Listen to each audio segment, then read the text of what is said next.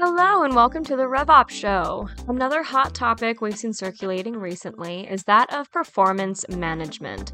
Today, Doug and Jess are breaking it down into three categories: coaching, training, and managing. Yes, I know, these terms all seem to get used interchangeably, but no, they are actually quite different. Doug will give us more of a breakdown starting right now.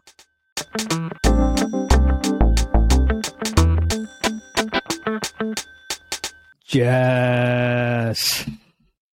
Hi, Doug. Wow, I didn't expect that. I know. I was trying to throw you off a little bit. I know you did. You did. It's we're recording it on a Tuesday morning. We are. Second Tuesday. It is second Tuesday because we have no Mondays. Second Tuesday. So, how's your week, Jess? Great week. I'm sure all of our listeners. I know. So last week was spring break, which is interesting. It's always interesting because I had both of my kids home for a week, and then our week back started with one kid with strep throat, and now we have two children with strep throat, which is going to make the recording that much more interesting as well. So yeah, I'm confused actually now that I think about it. Just I don't know why I didn't think about it before, but so they were home last week for the most part, right? They were. And they chose not to get sick last. And no, but I mean, realize I'm framing this as a choice, but it's not. But wouldn't like going to the biological lab called school for your petri dishes? Wouldn't that be where they would? One would think, but no, they picked it up while doing spring break things. So see, your kids are smart. Because if they had gotten sick before spring break and were sick during spring break, they would have lost their spring break. But here, you could kind of look at it through an angle that they're really just kind of extending their spring break. Yeah. I mean, it's true. You figured out a way to game the system, apparently. You're raising wise children, Jess. You should be proud of that. Super proud. Keeping me on my toes 24/7. They are. You know what? It's 9 days from today, Jess. Are you seeing Bruce 9 days from today? Oh my gosh, no! I'm seeing Bruce 6 days from today. We're saving that one for. Oh, okay, I'm sorry. Show that we're doing later. For Friday. Okay, gotcha. No, what's 9 days from today? Opening day, Jess. Oh, pitchers and catchers. Oh wait, no, that's spring training. Pitchers and catchers. Oh my gosh, Report. Jess. I'm tired. Jess, you need to call the doctor. You need to go to urgent care. There's something wrong with you. There clearly is, but you forget that right now there is no other sport for me but basketball. So we're in the midst of March Madness. So how's Kentucky doing? Hey, you brought it up, Jess. I did. I knew they weren't going to go far, so I'm fine. Go Kansas State. What is that, like a Ted Lasso thing? No, I always root for whoever. Once they're out, I always root for whoever knocked them out. Kansas State knocked them out. Oh, that's a horrible approach. Well, that is my approach. Is that because you work through this thing that if the team that beat your team wins, 100%. Then if your team had won, the logic is sound. Yes. No, but I get. But Jess, you've always struck me as someone that enjoys revenge a little bit more than that. That is true. You struck me as a relatively vengeful person. Usually, but not in this instance. I was the biggest. I think it was Virginia. It was either Virginia or Virginia State who knocked him out a couple of years ago. I was the biggest Virginia fan that year. I'm pretty sure it had to have been Virginia because I don't even think there's such a thing as Probably Virginia State. Probably not. Virginia. And if there is, they're definitely not D1. Yeah. So Virginia, I was the biggest Virginia fan that year. So good news for you then. Rick Pitino got hired. He's at St. John. So back in New York City. He's a hot commodity no matter what, apparently.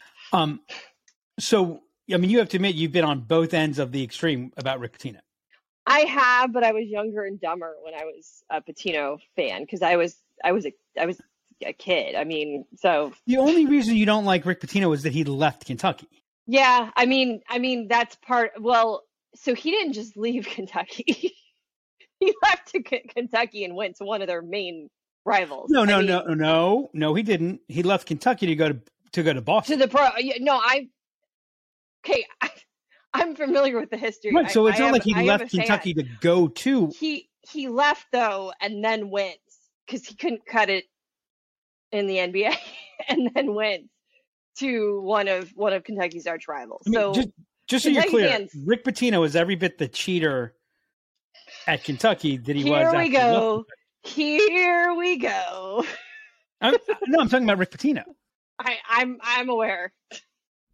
I'm aware that's who you're talking about right now. Give it a minute, and then we'll move on to Calipari. Oh, so you admit that Calipari is it? No. Well, of course you know he's a cheater. There's proof. Oh, Lord have mercy. University of Massachusetts. Anyways, but it's New Year's in 9 days. In 9 days. Do you know what's happening tonight? No. U.S. Japan. Okay. World Baseball Championship. Japan beat Mexico last night in walk-off. Who are you rooting for? Who do you think's going to win? I'm rooting for Japan. You're rooting for Japan? Who am I rooting for? What? You know, Jess, I've always been a fan of the Asian baseballers. Oh, this has gone real sideways now. Wow. Of course I'm rooting for the U.S. U.S. is defending their championship, defending their title. I was just curious. Although I have to admit that watching it also makes me sad, though. Why? Trey Turner is raking. Sorry. He's with the Phillies now. Yeah, somewhere. Sorry. I think about who my Nationals used to be. Just makes me sad. You know what, Jess? We better talk about something that'll brighten me up. So what are we talking about today? Today we're going to talk about performance management. Different from all others. Sorry. Wow. Okay, performance management and the. Are we good? I'm great. Okay. Today we're talking about performance management and the difference between managing, training, and coaching. Sounds like a good topic, Jess. So that was giving this a lot of thought. It was your topic. Oh yeah, that's right. Thought it was good. Must be why I love the topic so much.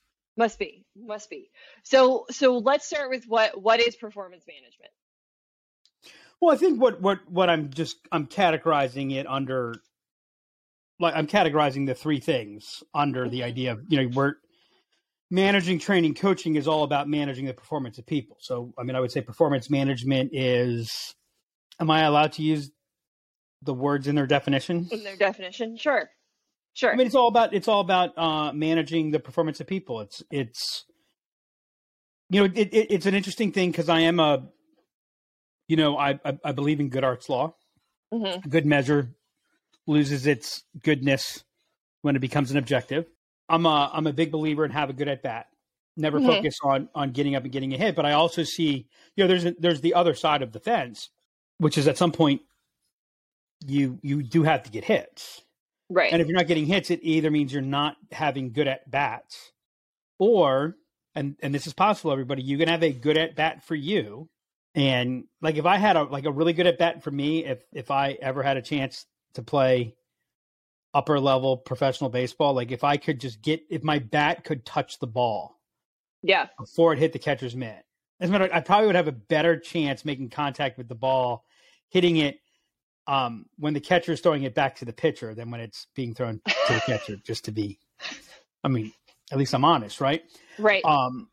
Yeah. So it is about managing performance, but it's also about, I hear those terms frequently get used either synonymously. What the yes, I said them synonymously. Yes, that's right. Yes, you were right. You were right. See, I'm used to doing this show in the afternoon, Jess. My neurons are not fully connected on a Tuesday morning. Isn't there a song Tuesday morning? I don't know. There's a store Tuesday morning. I recall some like folk song or something Tuesday morning. Anyways, yeah. So I hear the words used interchangeably, or they're just used ambiguously, and I think it's I think it's important that that people understand what they mean. Yes, Tuesday morning. It's a song by the Pogues. The Pogues. The Pogues. I'm sorry. My eyes can't read my screen. The Pogues. Yes, there you go. So you're saying you see coaching, managing, and training used interchangeably?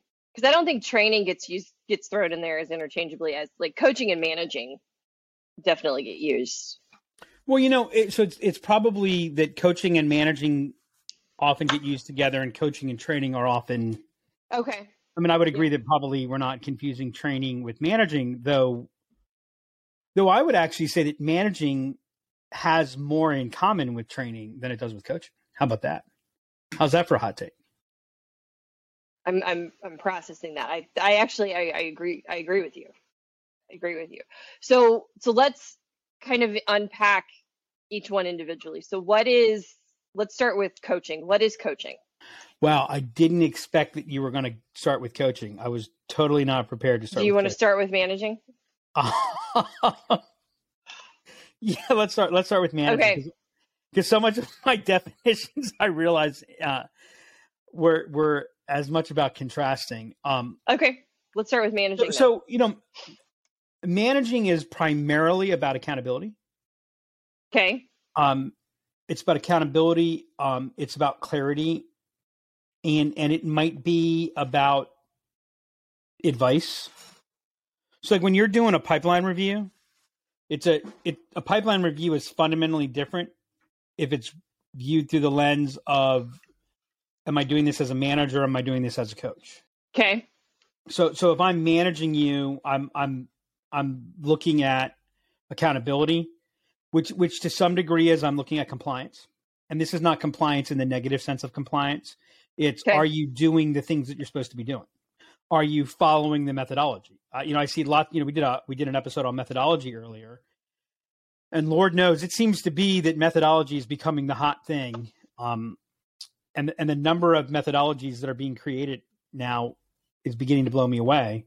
What I oftentimes see missing is, part of managing is managing to what the methodology is supposed to be, right? So are you doing the things we're supposed to be doing? Where are we, potentially suggesting, working maybe even collaboratively on sales strategy, et cetera. But it's primarily, again, about accountability, clarity. So another element is clarity, and there's a support element. Do you have what you need? And a large part of a manager's job in managing salespeople is being able to speak for the sales organization, for their sales team up. Right. So there very much is about a translating, initiatives from above. So there's clarity at the point of execution and feedback at point of execution to those setting the agenda. I'm glad you brought that up on clarity, because I was going to ask you for clarity on that. But that, yep. So it's communicating both ways.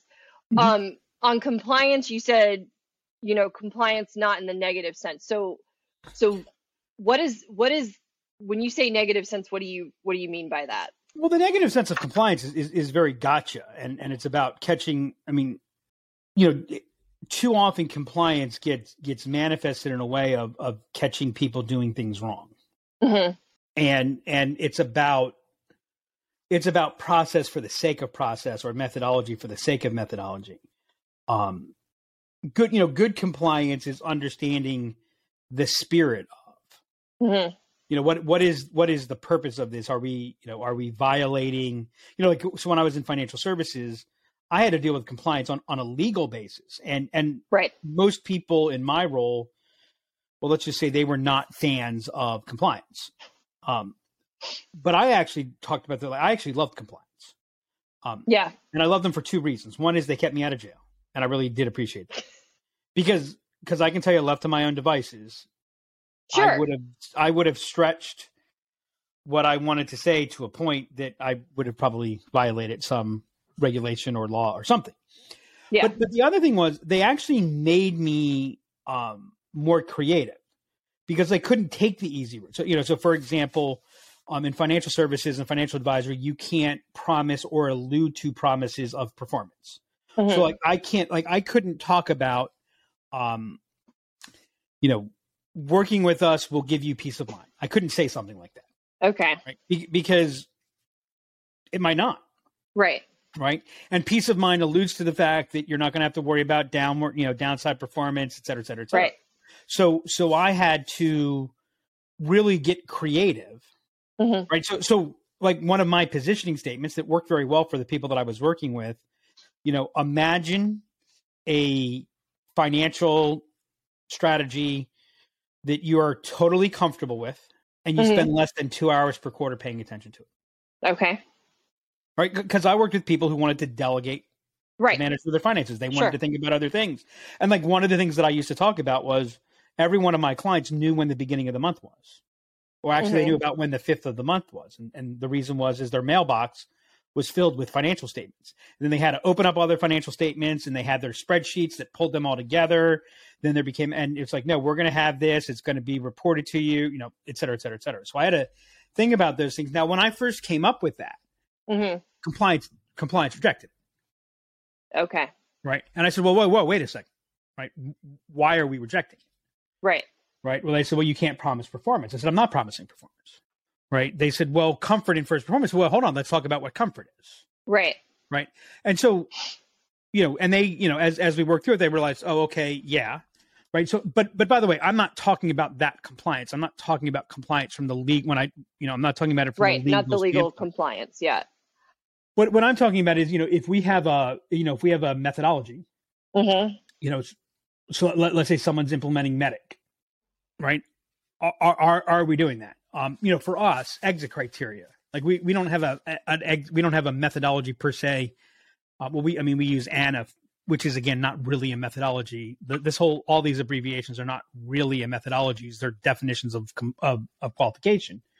But that notwithstanding, like, hey, are we doing the things we're supposed to be doing? One of the reasons that we take the approach to exit criteria that we take is don't miss steps. Right. So what I'm looking at is, as you're doing the things that you're doing, are we following the methodology?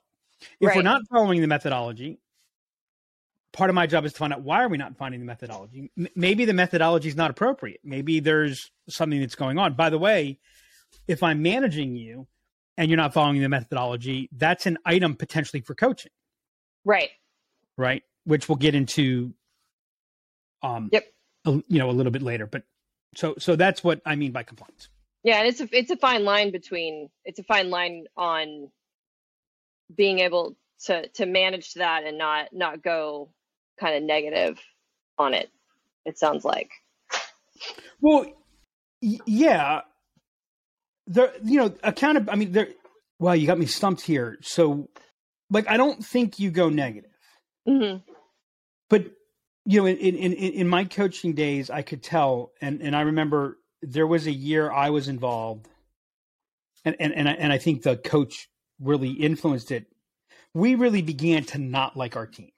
We did not like our players, is what and there was a work ethic, there was a resilience, there were some other things that and I started realizing that everything we were doing was coming from a place that we just didn't really like this team, and I knew, like, once I realized that, I'm like, okay, we're worst shot. It was the worst performance. It was probably the most talented team that we had in the years that I coached. But, certainly relatively speaking, it performed the worst. And look, I've been involved in organizations. I've been involved as a manager where I found myself not liking my players. Right. That's negative. Right? When you do that, that's where you're going negative. The thing that I worry about when we talk about negative is, there's two sides. There's two sides. There's positivity, there's negativity. To only use one is a mistake. There's friction and reduced friction. To only use one, there's promoting elements and inhibiting elements. To only use one set of tools is a mistake. And so I don't believe that people don't improve out of fear. But if I didn't realize that touching a hot stove hurt, I'd be in a lot of trouble. And actually, there is I forget what the condition is called, but it's a condition where you don't feel pain. And sometimes we think about how cool would that be? Except you burn your hand and you don't even know that your hand's burning. Right. You break bones and you don't know and so you don't get that negative stimulus back to help guide behavior. So when you're talking about accountability, yeah, there's going to be negative. Yeah, there's going to be frustration. So I, yeah, there's going to be a little bit of pain. So like, I don't want to say that, to a large degree, again, that can't be the basis. And Lord knows I've seen pipeline reviews just become absolute, hey, how can you make us feel a little bit shittier than we do right now? Right.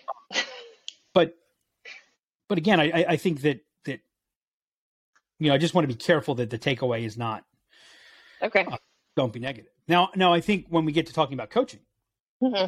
I think coaching can't be negative. Okay. And actually what is more dangerous than the difficulty of going negative is it is a really fine line between managing someone and coaching someone. Okay. All right, so let's talk next about training. So what are kind of the key pieces of training, and what does that look like? So training is teaching new skills or refining. I mean, training is fundamentally a teaching element. Okay. Or it could be there could be drills that you're running, if you will, that is a training element as you're kind of building the psychological muscle memory of different aspects or pieces. So, way back we used to do mock situations of already we've got a client, they've got a last minute this, we need to put this and this together, and we've got 90 minutes to do it, right? And so it was a practice, so we could do that. That's an example of a training element where it's not necessarily teaching per se or teaching a skill. Right. It's building in that repetition, but fundamentally it's a teaching piece. The other thing too is training is an event. Okay. What do you mean by that? So we do training. Yep. Sales training, it's not quite as big of a myth as it used to be, but hey, we do sales training once a year. I don't understand why our sales team's not getting better. And my joke is, what do you call a day of sales training? And some people say a waste of time. And I think that's offensive personally, because really what it is entertainment. And I think entertainment is not a waste of time. Right? Because if you have a really good trainer, they come in, they share some things, they tell some jokes. Right. We feel better about things that we're doing. And by the way, you know what? For the first few weeks after training, you'll typically see a performance improvement. Right. But then the performance improvement disappears. Why do you see the performance improvement? Because you paid attention to something. Right. Wherever you pay your attention, you will see improvement, at least in the short term. Right. It's the sustaining element. So where training is good, especially from a sales context and from a performance management context, is it's a great way to launch something. Mm-hmm. It's an event to get started. Okay. Here's right. Yep.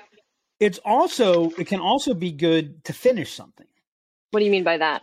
It's a way to complete it. Okay. Hey, so, we're implementing a new approach. We're doing whatever. So there's a training so there's a big element of training in the beginning, and there's a big element of training at the end, with some aspects of training in between. And the aspects of training. So like there's a time where I go into the batting cage where I'm working on my repetitions, and I'm working on,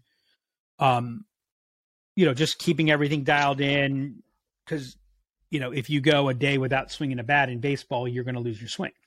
Mm-hmm. There's also an element where I'm in the cage where I'm working off of something, and I'm working on, getting my hands in or something like that. That works more of training, because what we're trying to do is teach the feel of something. It's not a real situation. Right.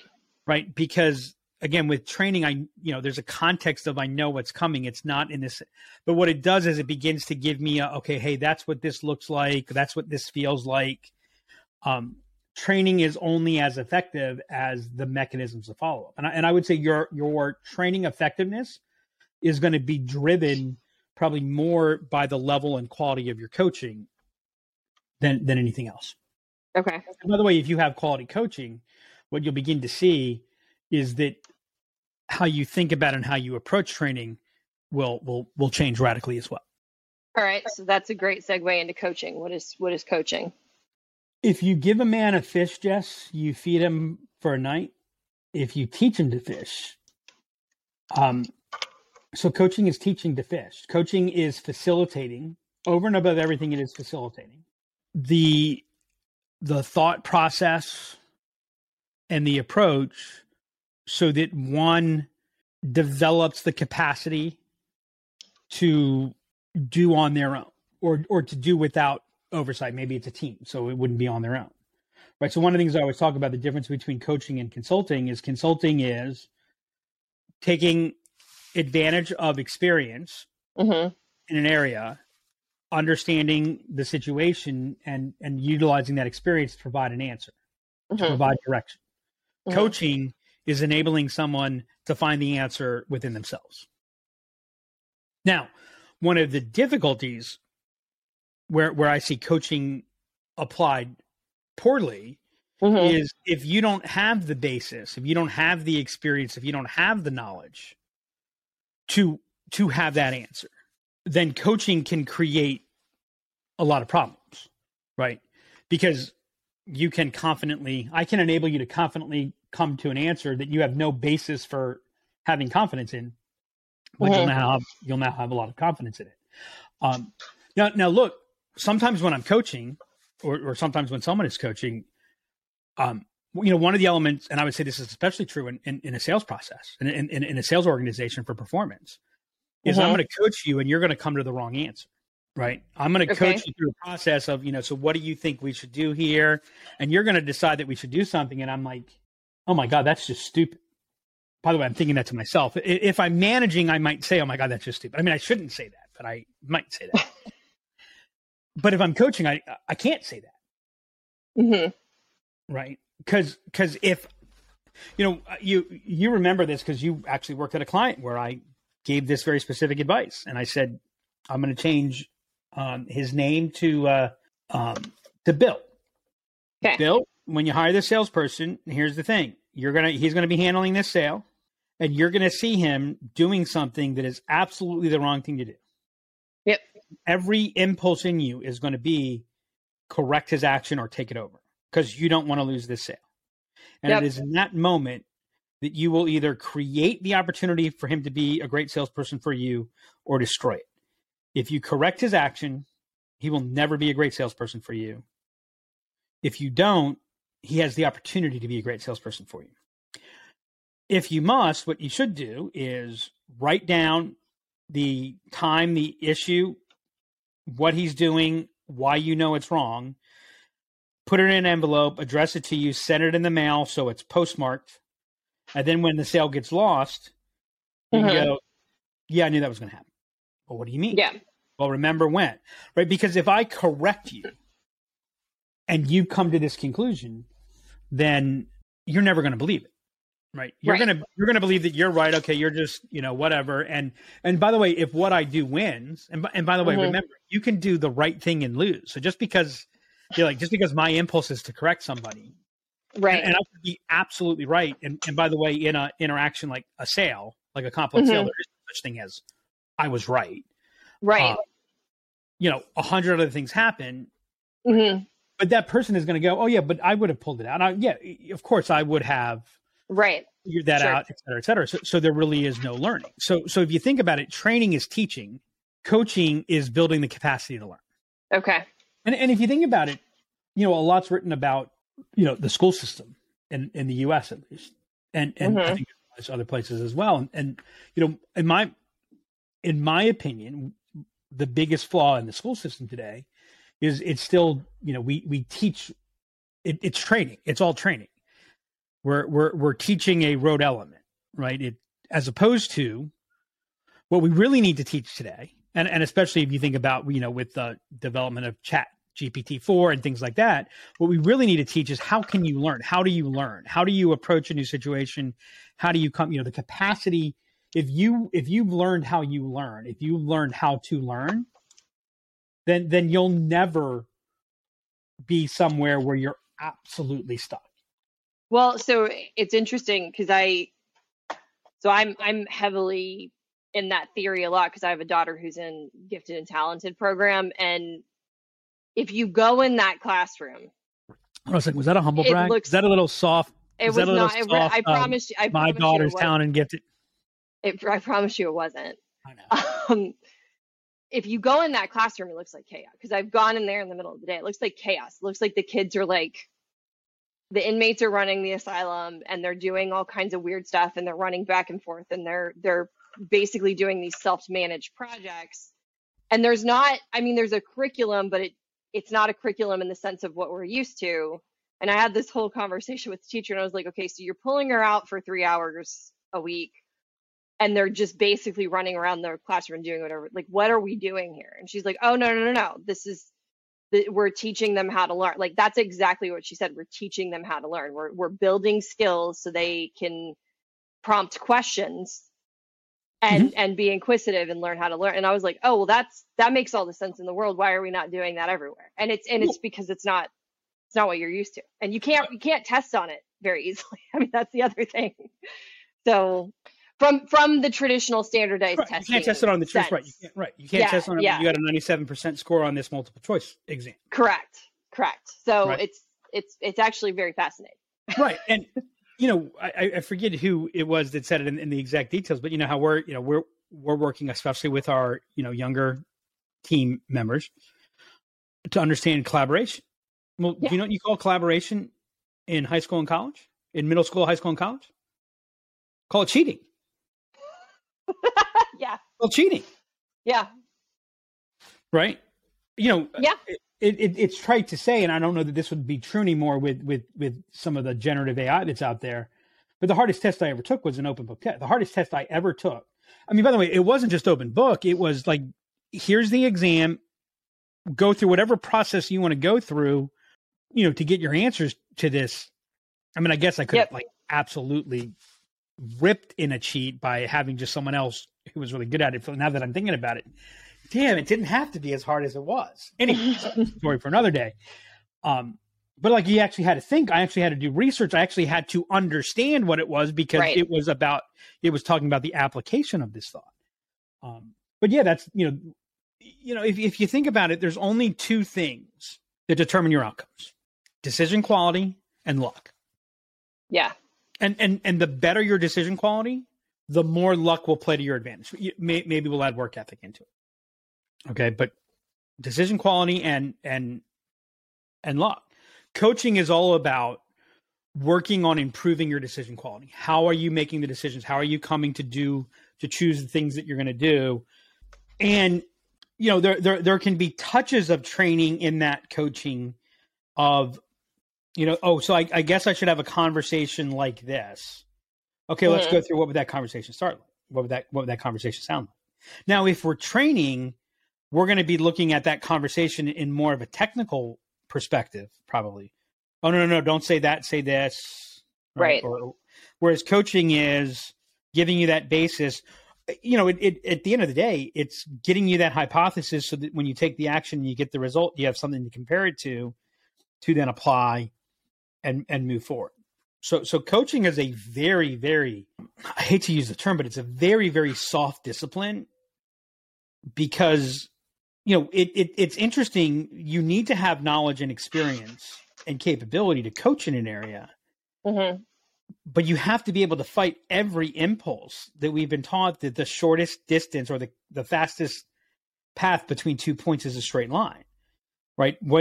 If I want to sell for every one of my salespeople, then straight line is the fastest path. Yep.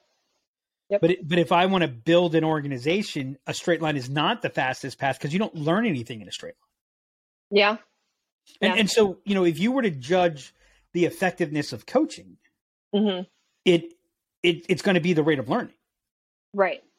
Yeah. And that's the tough part because what I just said there doesn't mean, I would say at the same time, it is, does that learning translate into whatever the performance outcome is supposed to be? And in sales, that's, sales. Yep. So why do these terms get used so interchangeably? Like, why do we end up conflating managing, coaching, and training? Actually, 3 reasons: fear, Okay. Laziness or lack of resources. Okay, lack of resources makes complete sense to me. That makes sense. Why do you say fear and laziness? Like, how does fear play into us? How do most people become managers in anything? They How does someone become the accountant? perform well and they get promoted. They perform well and they get promoted into Right. that position. And so they're really good as an individual contributor. Mm-hmm. They've demonstrated mastery. Yep. Or at least upper performance. And then they now get promoted. We tend to underinvest in what is management. So, think about it. We onboard our new employees. Do we onboard our new managers? No, we don't. Some do, but and most of that onboarding is all about internal. Well, and I would make the argument that also that large organizations do, but mid to small, because then it's a resource issue as and well. I would say that the most large organizations, whatever onboarding to new managers, it's a lot about, okay, here's the company policies, right. Here's this. It's not, yeah. Crotonville used to be the famous place for GE where, it was basically business school for people that were managers and coming up where, we were teaching those processes and disciplines. But by the way, even, just because you're a manager, just because you're a top performer and you're taught how to manage doesn't mean that you're going to be a great manager. So I'll never forget the first time I had to coach third base, and yes, I said had to. Before that happened, I would never have said had to. I would, right. I had to coach third base in a college game, right? And I think back at it, and I'm so frustrated at myself with some of the decisions that I made. Because remember, I was the person whose job was to think through all the different scenarios and this and this, and so our head coach, who was the third base coach, got ejected from a game. I had to go out. We had runners first and third. It was big. It was major opponent. They would determine whether we would have to go to a preliminary round of playoffs or we'd go right into the final round of playoffs, et cetera, et cetera. And I got out there and holy cow, I couldn't think. I won't bore everybody with the detail. So we had runners on first and third, pretty fast runner on first. We had a good hitter at the plate, and I wanted to get. And I'm thinking we got to get the guy on first to second base because 2 runs ties this game, and also if he hits a ground ball, that's double play, and we're out of and the inning's over. Well, what did I not consider? I didn't consider actually the catcher that we were playing against was the top catcher. Actually, he was first team in the conference ultimately.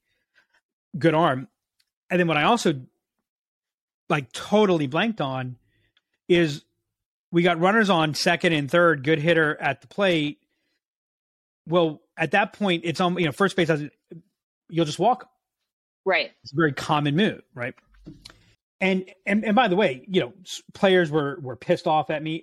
It ultimately worked out. We lost the game, but right. Story for another day. But I can't believe it. And I realized I'm like, yeah, in hindsight, I should have done what I did, but I'd never.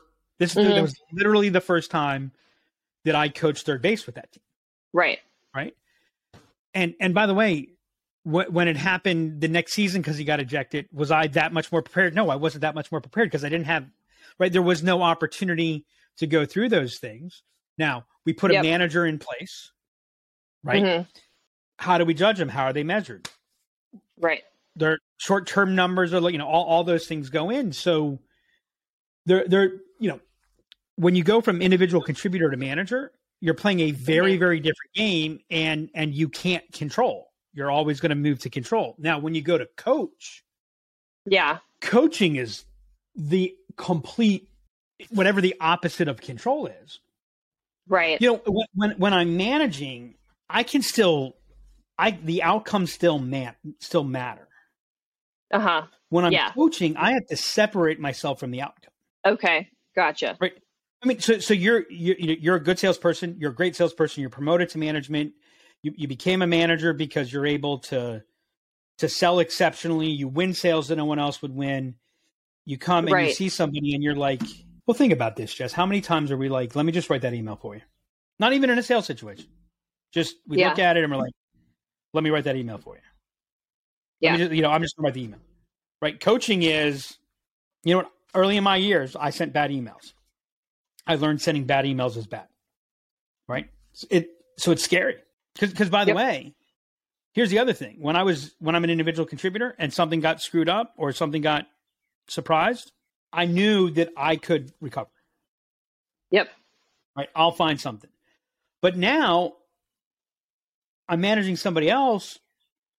All of a sudden I'm not generating my own opportunities. I'm not, if I lose that one, I'll pull that one out of the hat. I can't do that. So I think managing it just inherently is a scary thing.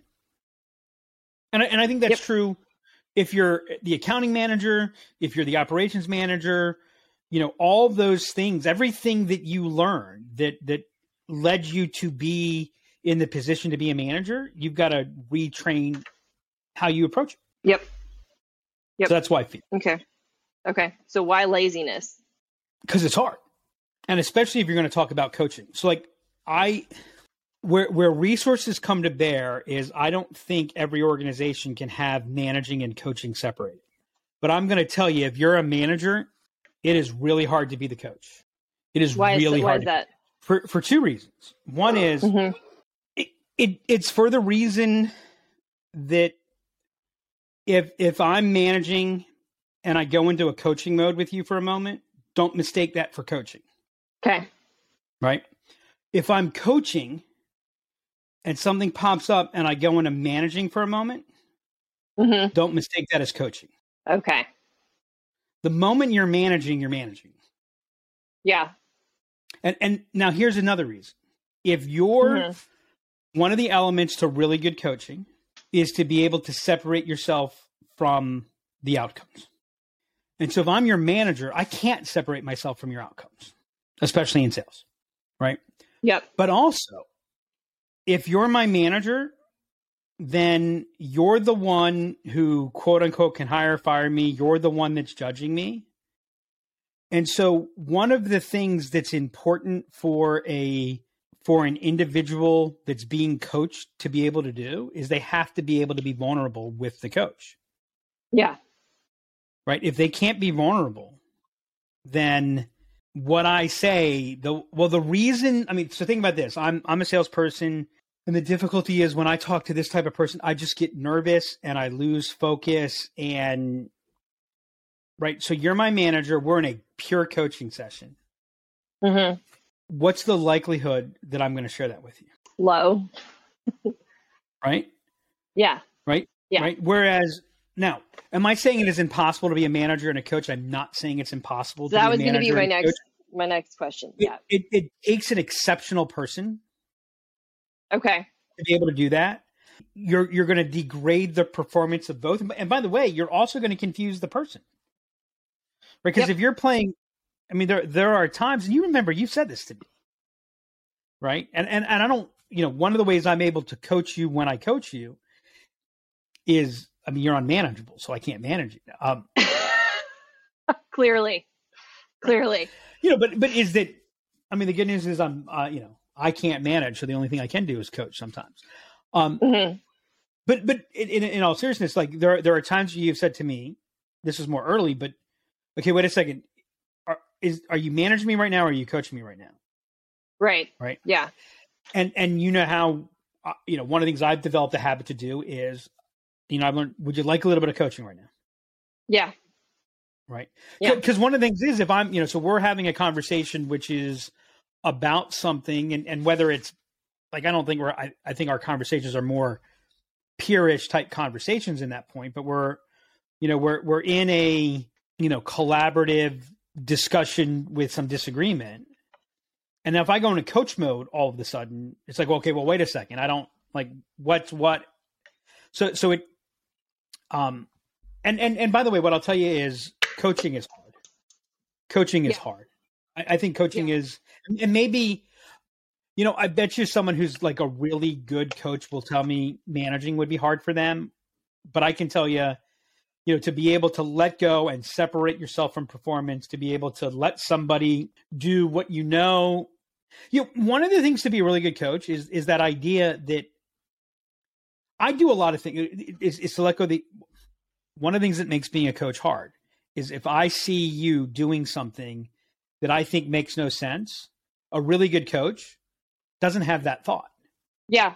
And, yeah. And in that, if you think about my approach, I mean, I break a lot of rules about selling. There are a lot of things that I do that on the surface, you're like, you can't do that. Right. Except it works for me. So the difficulty that I have sometimes is I come up and I see someone doing something and I'm like, you can't do that. Yeah.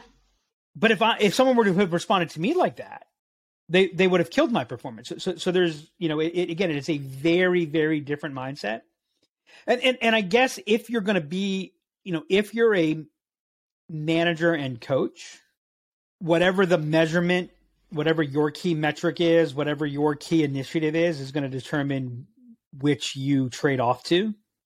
Yep. And in most organizations, especially on the sales side, if you're a manager and a coach, you're a manager. And so, again, coaching is harder. It's longer. You're going to get called to the carpet. The number of times that as a coach, when you're saying, well, when do we expect to see performance? The number of times that the answer is, that remains to be seen. Right.